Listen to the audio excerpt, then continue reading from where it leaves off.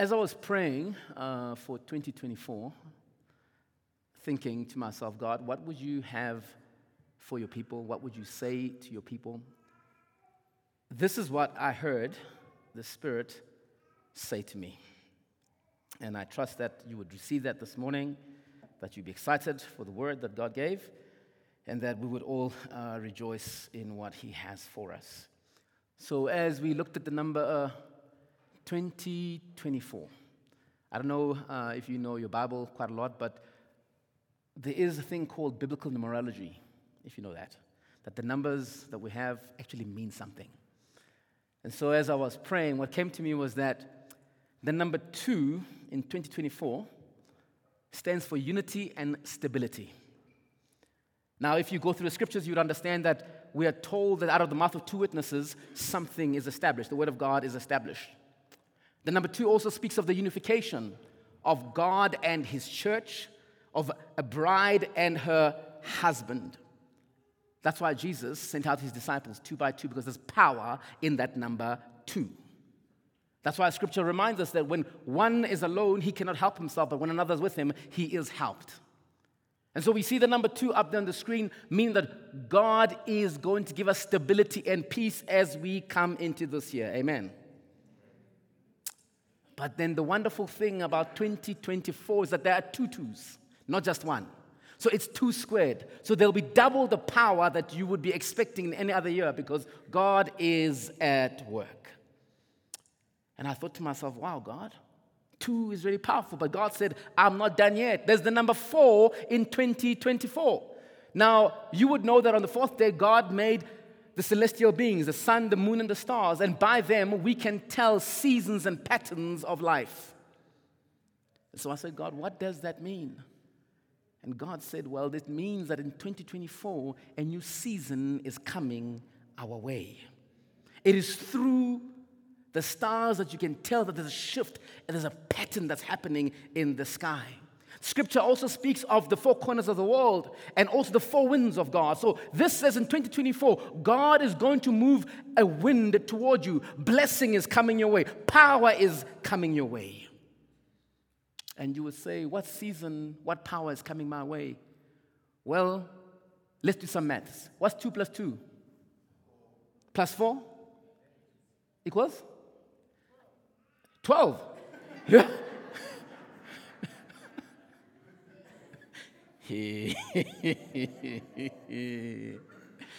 2 plus 2 plus 4 equals 8.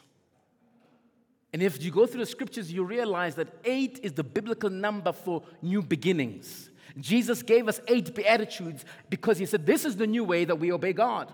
In Genesis, we see that when the flood took place, only 8 survived, Noah and his family, which means even though the world is going hectic around you, because you're in the number 8, God has opened a door for you. So the year of 2024 is the year of new blessings, new ventures.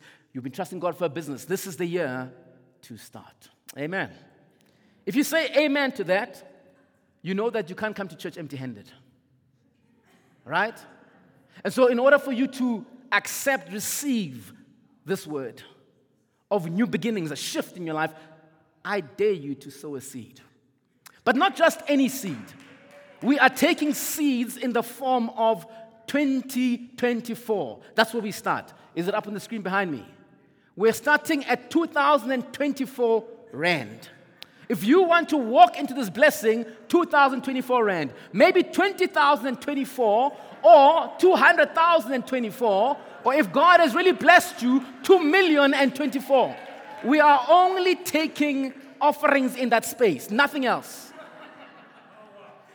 And perhaps you are here this morning and you're saying, Pastor, I don't have all the money. That's fine.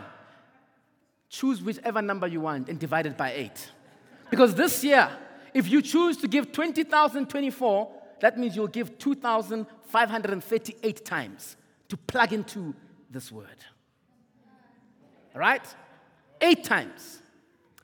By the way, this seed that you're sowing is over and above your tithes. Don't cheat God. You're trying to sow into the word.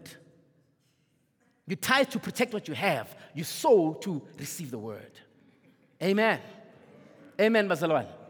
Can we have the offering basket already? Now, if you realize, let's go back to 2024, that in 2024, there's a number there, 0, right? If you're part of our church family, you would know that everything I just said is 0. As a church family, we don't do that. And I hope that if we ever did that, one of you would get up and say, Pastor, there's something wrong here. That illustration that I just did right there speaks to our message this morning. In my years of ministry, I've come to notice that many Christians see their pastor as the person who gives GPS instructions for the year ahead. So they come to the watch over service. They come to the first Sunday of the year because they know that the man of God is going to give us direction. And when he gives a direction, your year of opportunities turning, your year of businesses, whatever, they want to sow a seed into that, and then they start to skip church. Maybe they might join the fast for the first 21 days, but after that, they no longer bother with church because all they wanted was something for themselves. They might come back throughout the year, maybe twice or 3 times, just to make sure that the GPS is still right. I just want to make sure, I'm not really committed to what's happening, but I just want to make sure that the word I received in January still stands. These are the kind of people who go from church to church, looking for the next word. So when they see other Christians flourishing at such and such a church, they'll say, oh, that pastor, he has the answer, let's go there. And when another one has better results, they want to be there. Because they're always after flourishing. And I know this morning, just like we all do, we laugh at such people. But these aren't the only believers who have those kind of quirks. Because as we look at the church today, there are other kinds of believers who are looking for a motivational coach. Someone who will get up at the beginning of the day and say, 2024 is your year, go for it. You can do all things. And Sunday in and Sunday out, you are looking just for that. Motivate me, push me in my job, push me in my family, push me in my marriage. It could be that you are looking for a therapist, a pastor who understands your feelings. Every Sunday is a therapy session. So how are you feeling? Just sitting there. Oh, they hurt you. Okay. You know, Philippians 3:13 says, forgetting what is behind. Leave the toxic people behind. So you want to go to church because you want to feel safe and cuddly and warm. And they talk slowly to you and take your money at the end. Or maybe you are the kind of person who's looking for a church or a pastor who's very ceremonial. You want somebody to be there when you're getting married, when the babies are getting baptized, when there's a wedding, dedications, whatever. You are there, but never at other times. These are just some of the things that people look for in a church and in a pastor.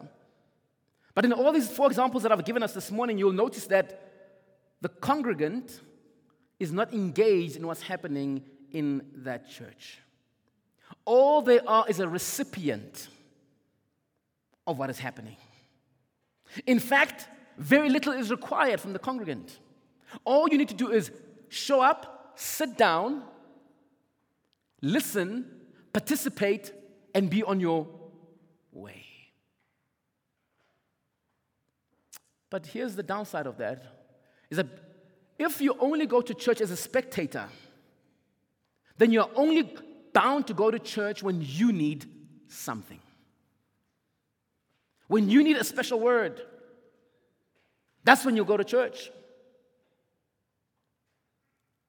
Because you're not interwoven into the fabric of the congregation, you don't care what else happens to anyone else who would go there.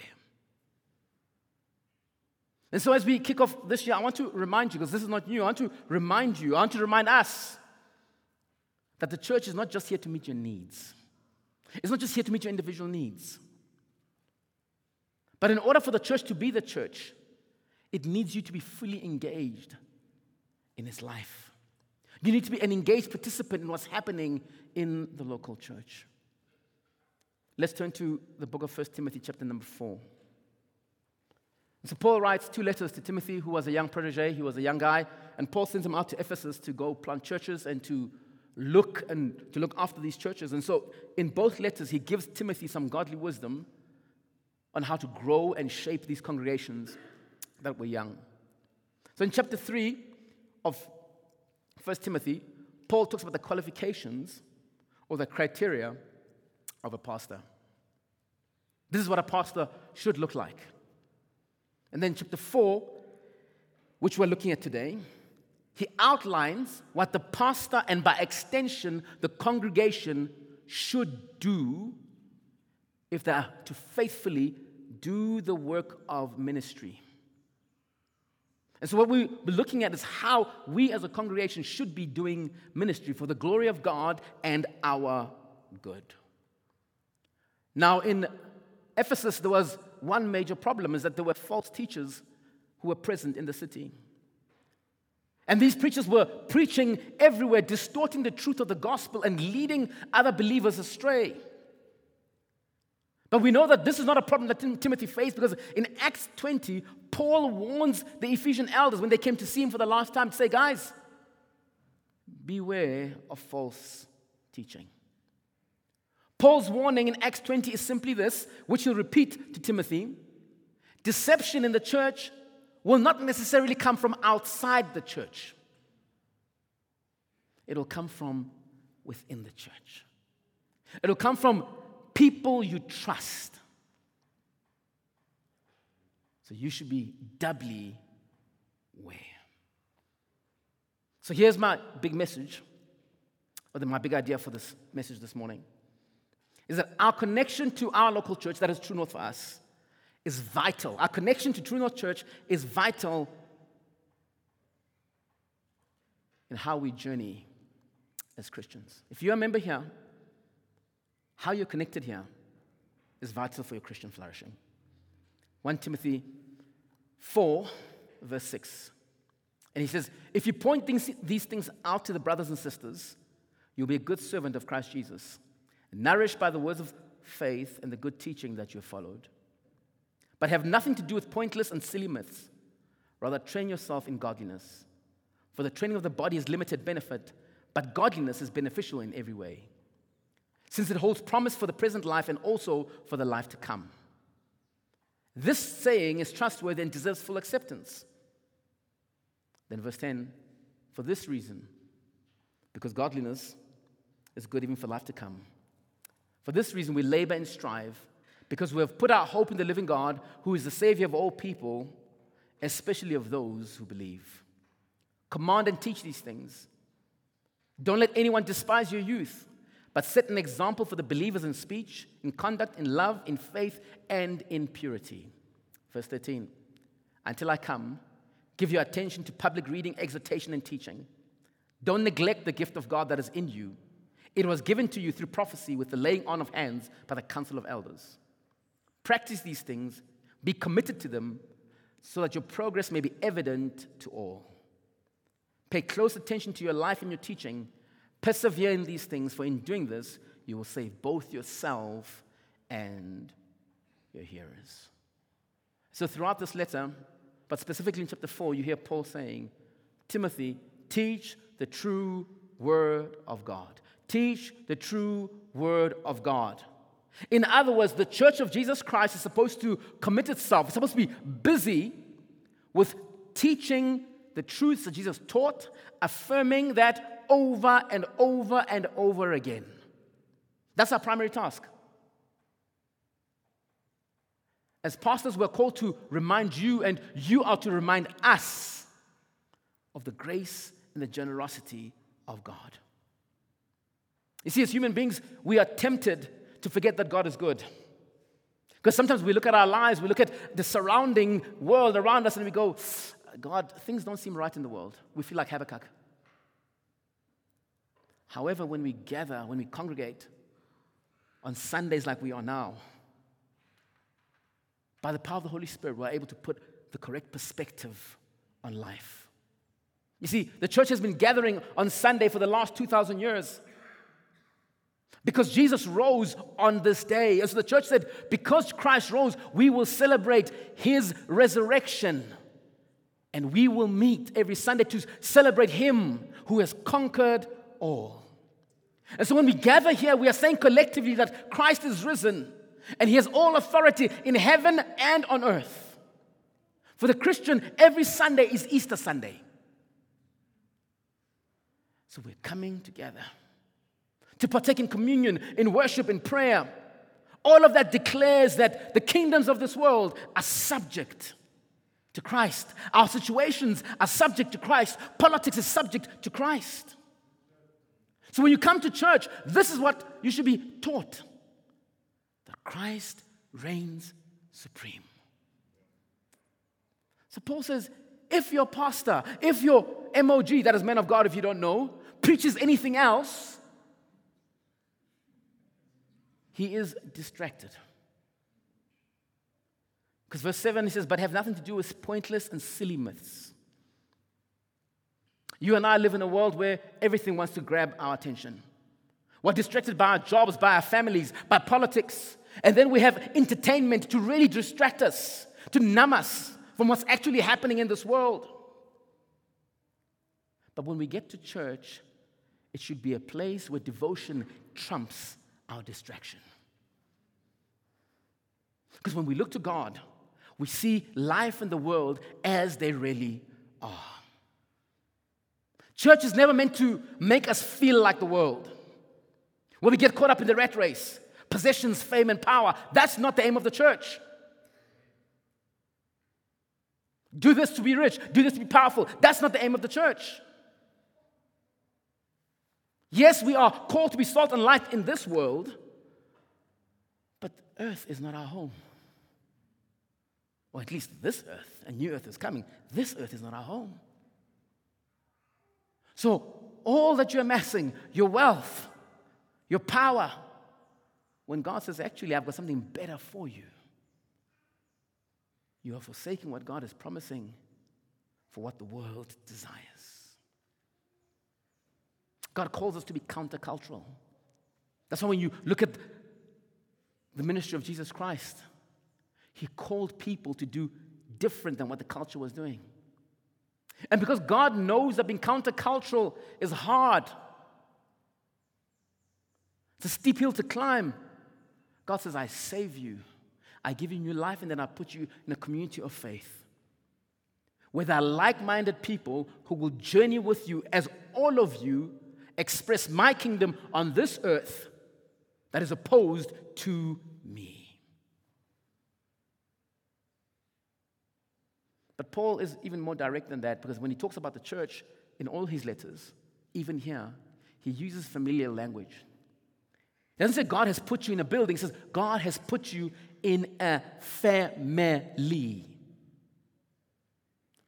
Church is a place you belong to, not that you go to.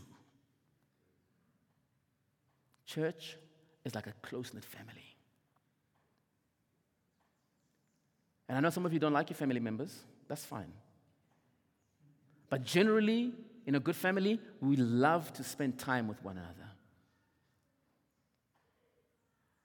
And because we are family, it should be a joy to spend Sundays together. It should be a joy to spend time in our Vachila groups, at the men's gathering, at the women's gathering, because we are family. This church is a family. Because the more we see each other, the more we gather together, we're building relationships. We're building fortitude for the road ahead, because opposition will come our way. But because we are strong, we will all hold on to the faith that we profess. Perhaps somebody is asking this morning, why does the church need to be so close? Why must the church be in my space? Paul says if you are trying to attain godliness, you can't do it on your own. And because Paul was a real practical person, he gives us an analogy with exercise. You see, there are some people who are innately disciplined. These are the kind of people who will wake up, whether it's raining, whether Joburg has snow, whether it's hot, they will get up, lace up their shoes, go to gym, or be on the road running. From the look of your faces, I can see it's not most of us. As your pastor, I know there are probably about this many in this church. The rest of us are the kind of people who not only desire but need help to stay on our exercise regimen. It could be simply your wife nudging you and saying, wake up, wake up. I know you can't wake up, wake up. A friend joining you or you being part of a club. The rest of us need people to motivate us so we can stay the course. So when Paul used that example, he's saying, guys, if you need help in your physical lives, what more about your spiritual life? Yes, even in the church, there are a few people who will wake up and read their Bibles and pray. They'll be generous with their time and with their resources they will give. But most of us aren't wired that way. We need to be part of a church family so we are accountable. Because when we aren't part of community, we tend to backslide. And I'm not talking about losing your salvation. I'm talking about doing less of what is spiritual. You wake up and you know you should pray because this is the only time you have, but you're like, Instagram is more interesting. I'll pray later. I'll give of my time when I'm free and my money, at the end of the month when I know all my bills are paid, my debit orders are out. And if we continue to leave you on your own, what will happen is that you will be spiritually unfit not long from now. So Paul says you need to train. You need to train. You need to be trained up in godliness within the context of a family. And how do I know that? It's because of what he says in verse 12. He says, set an example for the believers in speech, in conduct, in love, in faith, and in purity. Verse 15, he says, practice these things, be committed to them so that your progress may be evident to all. How many of you grew up with siblings who are younger than you? Or even older, really? Those of you who are older, you would know, be an example to the little ones, ne? Be an example. I know, the firstborns like us, it was irritating. How do you set an example for the younger ones if you're not there?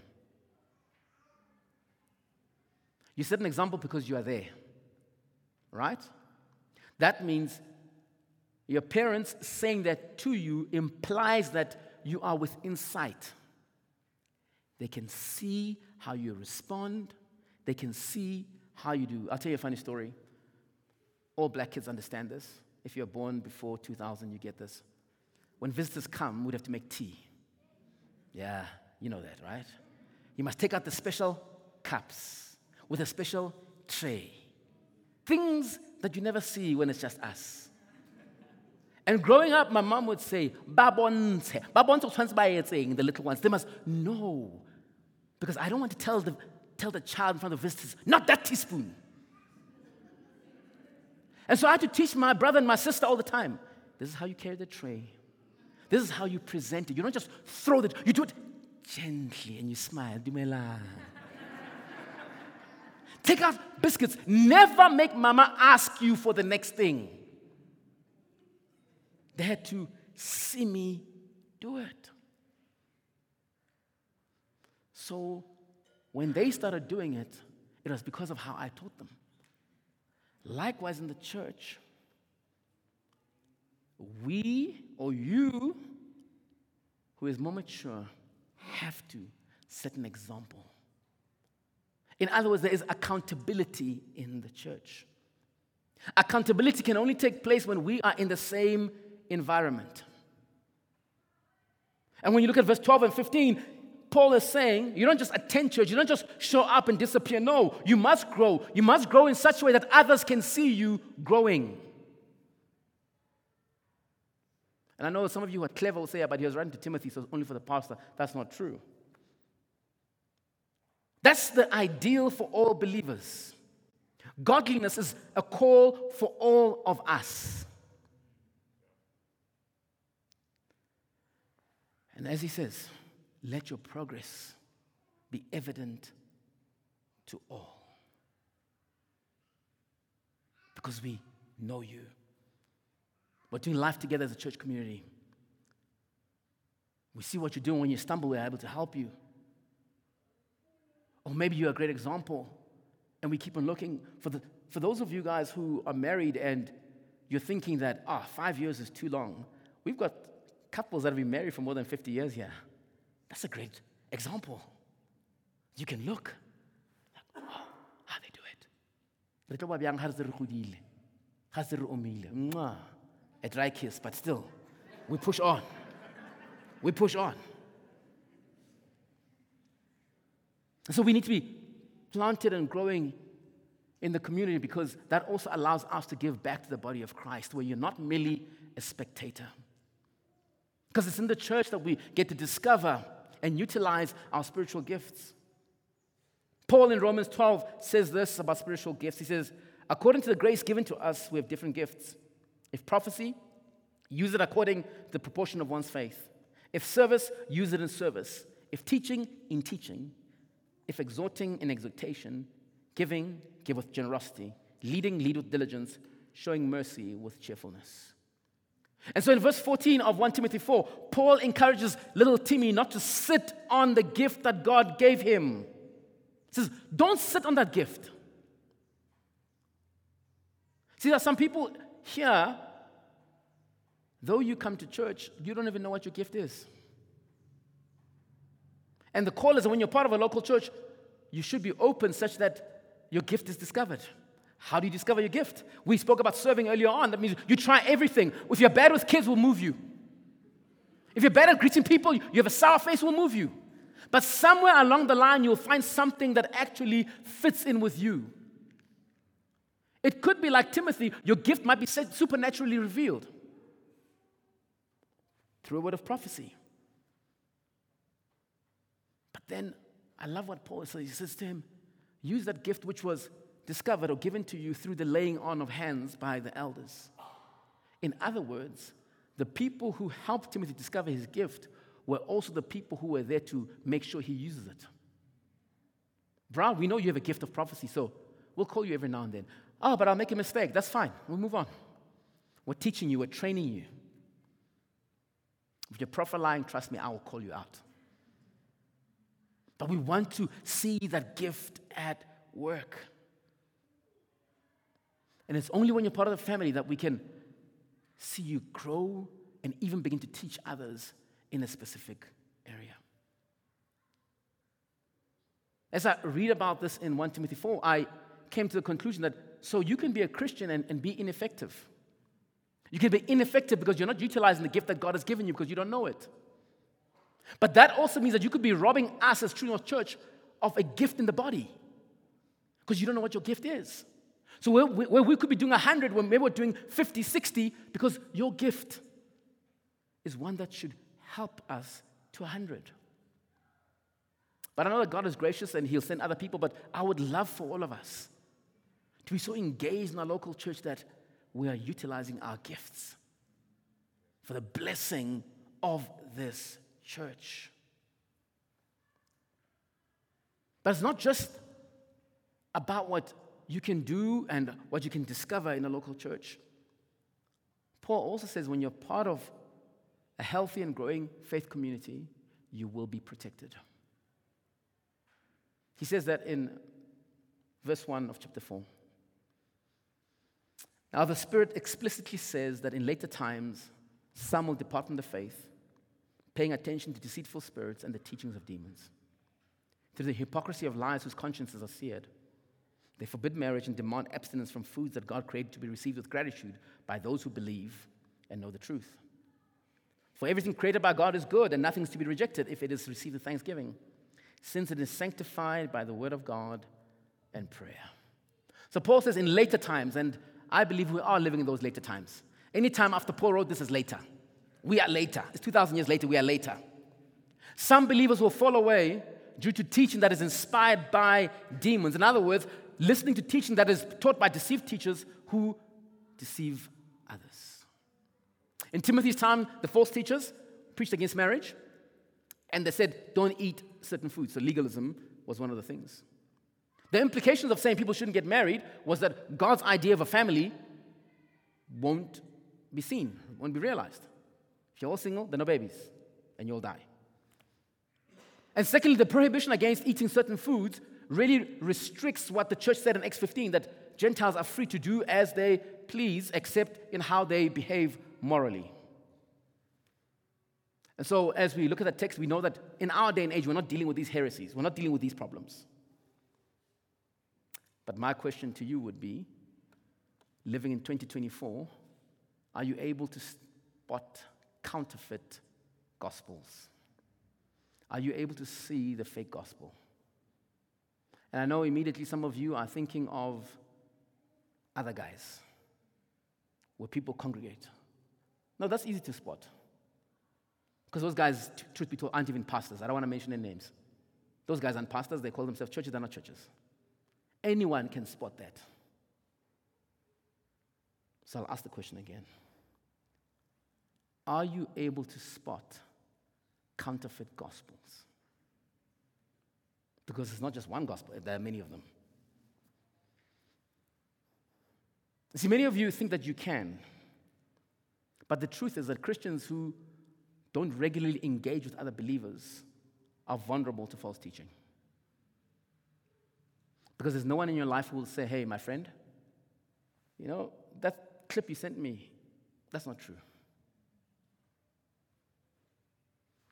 Let me explain this by way of illustration. I know some of you buy fancy sneakers, you wear exclusive watches, and you have nice handbags. How do you spot a fake handbag?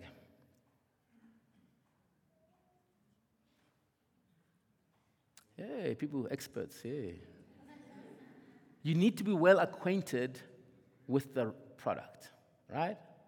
When you know what's genuine, you can tell what is fake. It's rather embarrassing when you see people with Gucci bags or nice sneakers and you're like, this says Nike, not Nike. This says Wuchu, not Gucci. And you know that because you know what is genuine. And so you are able to spot what's fake. The whole idea of being in a church community where you are engaged, where you're involved, where you're reminding each other of the goodness of God is that all of us are always studying genuine gospel, and we hold each other accountable to that. So when fake gospel shows up, we call it out.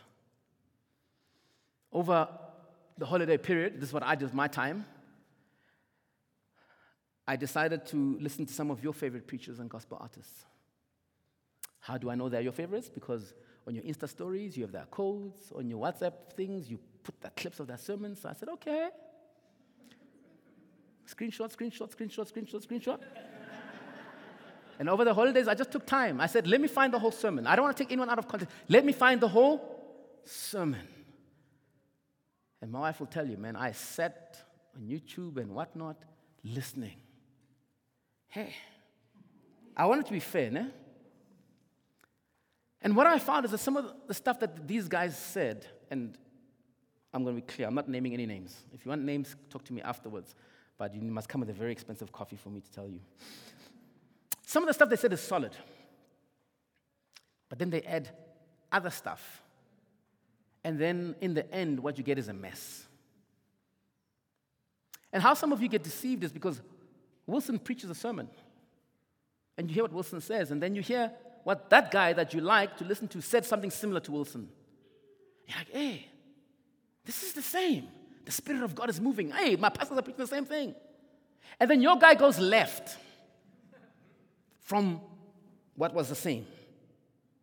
He goes left. Yeah, it preaches, but it's not sound. And because you really love your guy, you began to do what your guy said you must do. And after a while, you realize it doesn't work. Guess what? You blame God and you blame Wilson.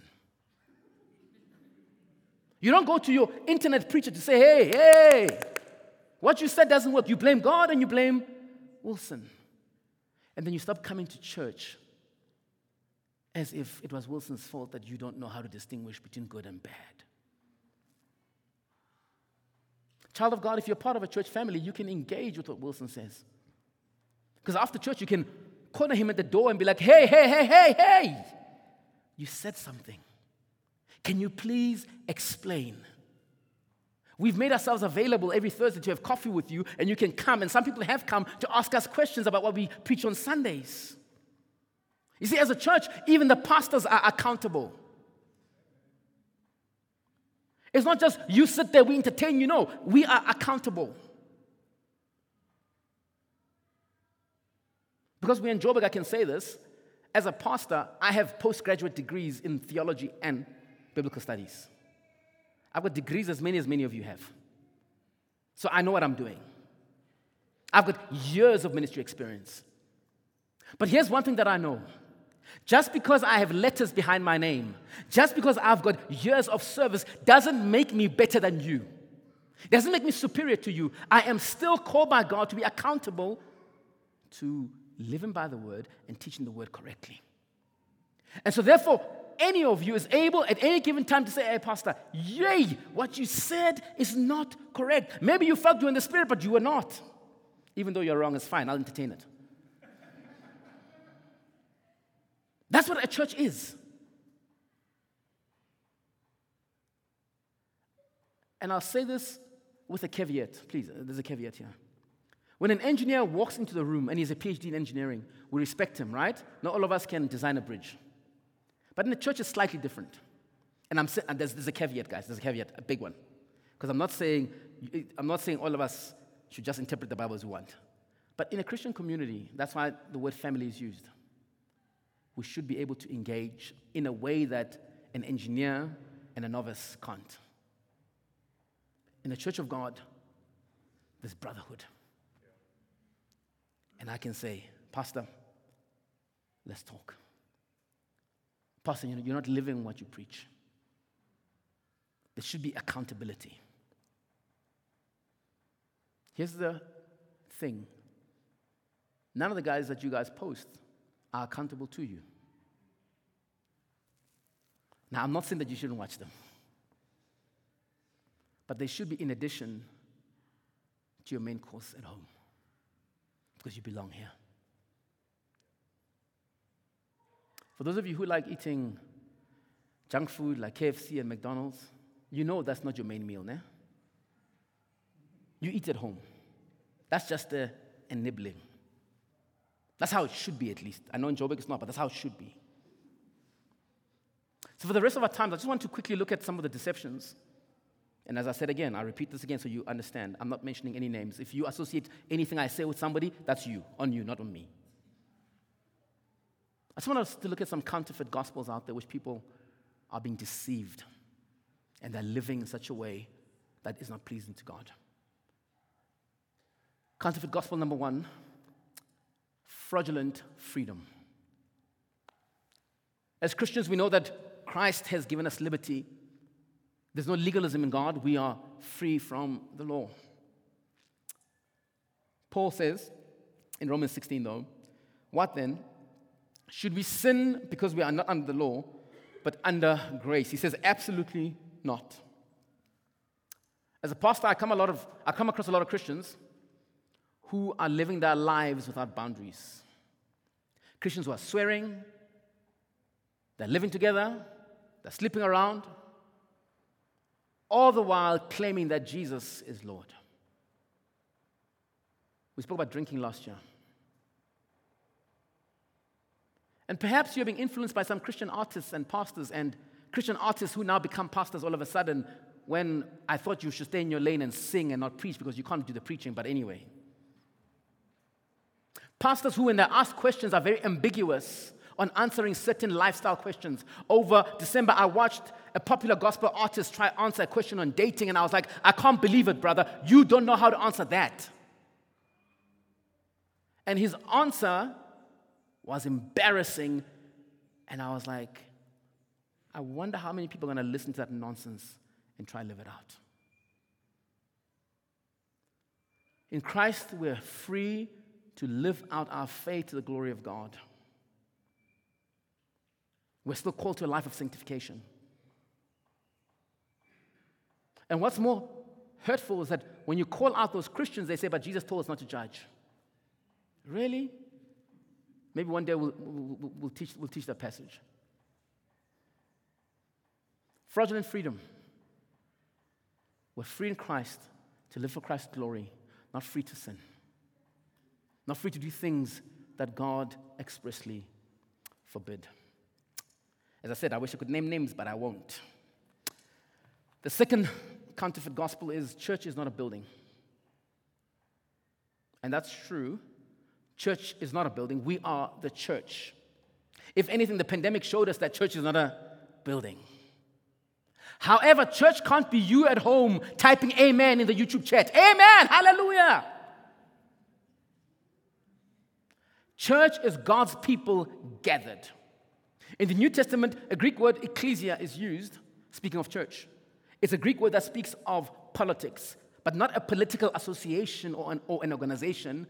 They were a ecclesia, a political body, only when they gathered in person. So the New Testament writers take that, and they use that in the New Testament to say, when we are gathered together physically, then we are an ecclesia. The rise of gifted communicators and worship leaders on YouTube cannot replace the gathering of God's people. It cannot replace our physical gathering. Because as the ecclesia, we are an earthly reflection of what will be in heaven. What does Revelation tell us? It says, at the end, there'll be people from every tribe, tongue, and language gathered around the throne of God. This is what a church here is a representation of. Being there in person. To worship God and be together. How do you practice ecclesia when you're watching via a screen? How do you do it? You can't do it. Counterfeit gospel number 3, the universe loves me. There's a growing trend in our day and age, and I see some of your Instagram statuses. Guys are going to block me now. Don't worry, guys. I've got multiple accounts. You won't know I'm following you. Don't worry. I've got multiple accounts following you. It's okay. Well, the universe loves me. We live in the time of affirmation. I must say good things to myself. Look in the mirror. You are loved for just being who you are. You are loved for just existing. Things like, I'm at the right place at the right time, doing the right thing. There's nothing wrong with affirmations. There's nothing wrong with saying good things to yourself and over yourself. The problem is when Christians start to look to self-help gurus and they look to new age practitioners for affirmations. There are sermons that I listened to over December where the preacher would say something and I'm like, oh, that's a nice quote. And I Google it, I'm like, oh, you got it from there, from that book you're reading, which is not a book that speaks about Jesus. It leads you somewhere else. Friends, that can't be.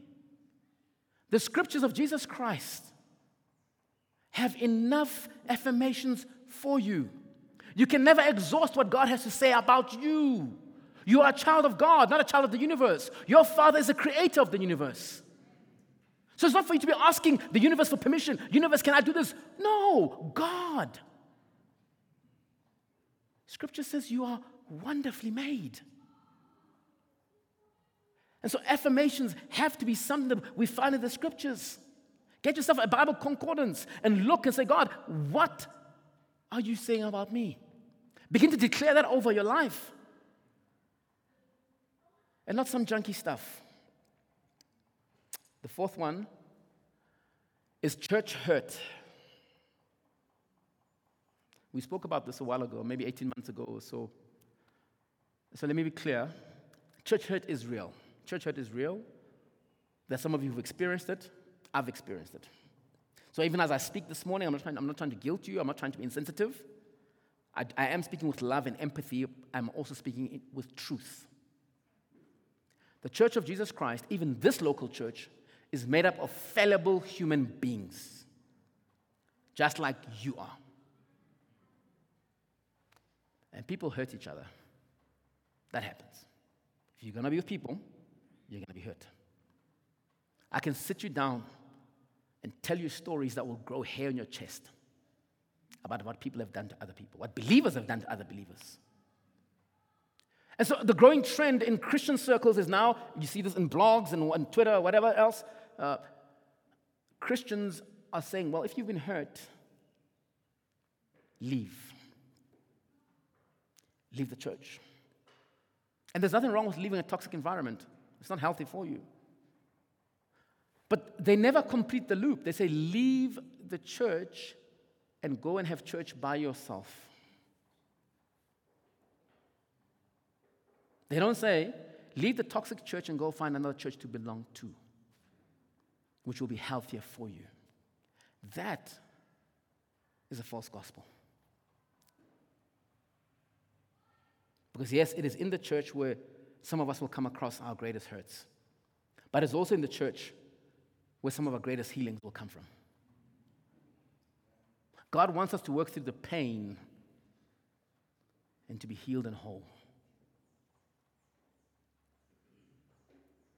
Over the holidays, like I said, I listened to a pastor who was a church of 10,000 people. And when he shared his story, I was like, I feel you, brother. And he says this: sometimes as a pastor, church people will never understand that you face more church hurt than most of them. Because I, Wilson, don't face church hurt from one or two people. It's from anything and everybody. Where with you, maybe somebody didn't say hi, and you're upset. You know, when people say, Pastor, can I have coffee with you? I've kind of figured out which coffee it is. There's a good coffee.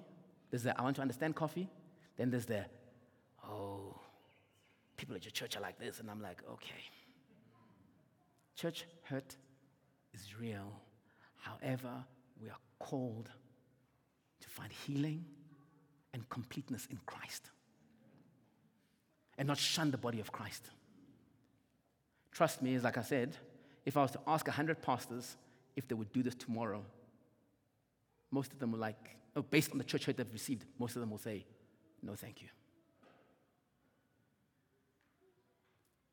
But because we are called to walk out this journey in loving, we get up and we love. So let this place, if you've experienced church hurt in your life, let this place, let True North Church, be a place where you will find healing. We're not perfect, but we're sure striving to be like Jesus. Fifth one, we're almost done. Deconstruction. We smile because a lot of you guys went through deconstruction in 2020, right? And some of you guys grew up in the far left charismatic stuff.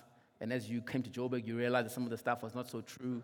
Some of you guys went through varsity, you got saved under the far right, 5-point Calvinism, and then they showed you flames during Black Lives Matter. So you began to deconstruct your faith. Actually, deconstruction means breaking down faith. And so there's two ways you can deconstruct.